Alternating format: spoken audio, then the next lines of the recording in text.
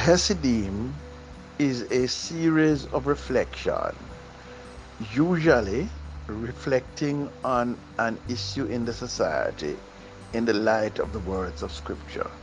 You're welcome to join us each time and to send your questions or comments by way of a voice note. Look forward to hearing you and speaking with you.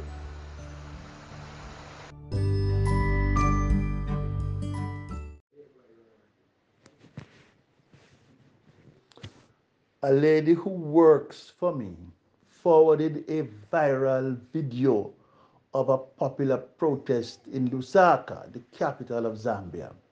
The protest was occasioned in response to actions taken by representatives of the Ministry of Local Government to destroy their livelihoods, which they gain by brewing a local beer. These makeshift breweries are set up in backyards, homes, and shops. The brew is made of maize, sugar, and yeast, and it produces, through some rather primitive techniques, a quite potent and widely popular beer. It is difficult to find the justification for the government action except that may have forgotten what has started popular rebellions and revolutions in the past and in other places. So they are trifling with the people. It seemed to onlookers who watched the media coverage of the huge protests that the government action to confiscate containers of the brew and to burn with flames material and equipment used by these small entrepreneurs to make their living. The actions seemed capricious, oppressive, and arbitrary. If this were a large brewery owned by members of the aristocracy, the political class, or the business elite, would the government have acted in this manner and closed down their business? One of the snippets in the media coverage quoted a woman who claimed to have been making this brew for years and through the money made from it has educated her children, has sent them to school.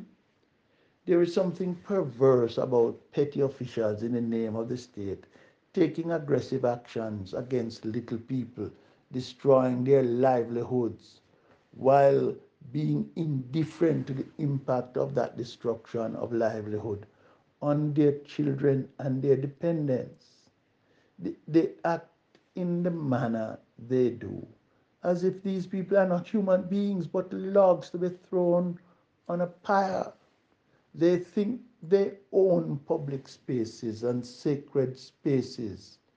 It is their fiefdom. They make the rules. They have set a fuse which will one day ignite.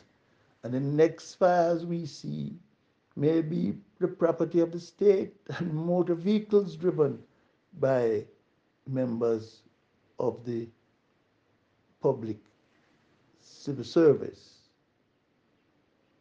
set by people in protest.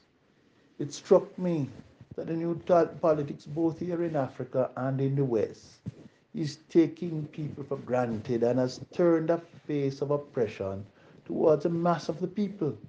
Increasingly, both the members of the political class and the members of the business elite believe that the poor have no right and are not entitled to the space they need to make a living and to survive. I have found that even institutions and businesses operated by the church and those run by religious people as heads are cynical in respect of the rights of the poor and the rights of the vulnerable. I read with interest a newspaper account of an incident at King's House, Jamaica, the residence of the Governor General in Jamaica. It piqued my curiosity because some time ago in the past I had written about an incident at King's House in which the current Governor General had a man arrested for stealing akis from King's House premises. In my recollection, the man was sent to prison for stealing the akis. King's House is public property. Its acquis belong to the people of Jamaica and ought to be available to feed the poor. In this current incident, the union was leading the protest against the fact that King's House has sacked two of its ancillary workers for not having taken their COVID vaccines. The newspaper account which I read suggested that the workers were not obliged to take the vaccine, except that there is some technicality in which the workers at King's House are regarded as the personal staff of the Governor General. But the workers provided letters indicating that their doctors had instructed them not to take the vaccine because they had comorbidities that were not controlled. In the instant case, the present GG is a former minister of the Seventh day Adventist faith. Incidentally, the current president of Zambia, under whose watch small operators have been disfranchised, is also Seventh day Adventist. The issue is not restricted to the Seventh day Adventists alone, but it raises a wider question as to whether or not, now that more and more churchmen and churchwomen are entering the public square as leading functionaries, whether or not they are adding any real value where the quality of governance and the progress of justice and righteousness are concerned. That in turn ought to surprise none of us. The church has defined its role increasingly as one to seek to improve the spending power and the access to consumer durables of its members and adherents in the name of prosperity. When prosperity is your mantra, justice suffers. The modern period has simultaneously seen a resurgence of 4th century Constantinian tendencies towards wealth and power on the part of religion and the church. Increasingly, churches in the name of religion are seeking to improve and increase their real estate holdings at the expense of pursuing principles of righteousness and justice. Increasingly, the church and those who hold positions of leadership are not particularly reliable as allies of justice. The poor are left on their own for the want of advocacy from the church in the interest of rebalancing the equation. The vocabulary of advocacy is no longer part of the church language. Actions of solidarity with the poor and making strategic decisions in the interest of and in partnership with the poor is a lost art and an underdeveloped skill. The prophet Amos, when he went to the north in Israel from his village in Tekoa, was offended when he saw the oppression of the poor and the complicity of religion. He predicted the demise of religion and bemoaned the context of the poor being sold for silver and the needy for a pair of sandals. He predicted that they would build stone mansions but not live in them. He predicted that the future of religion without righteousness would be bleak.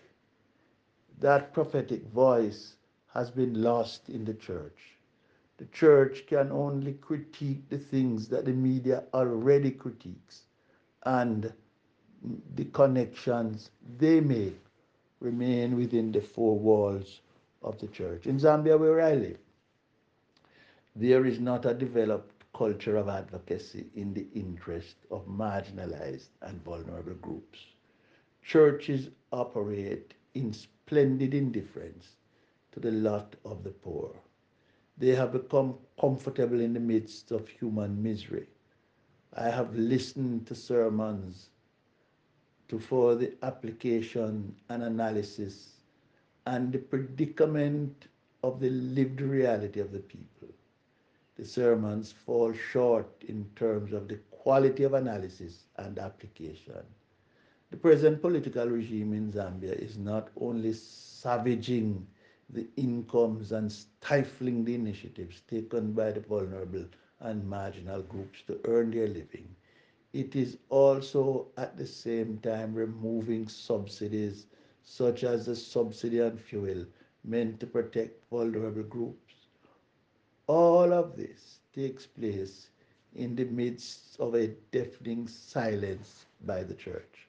My prediction is that both in the West and in Africa, there will be a rise of protests like the 1960s and the 1970s.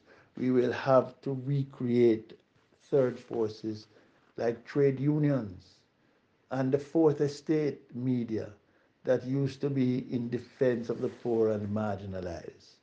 The God and Father of our Lord Jesus Christ, who is the God of justice, will come to their aid, even if the church will not. God will arise and come down to deliver, as God did in Pharaoh's Egypt.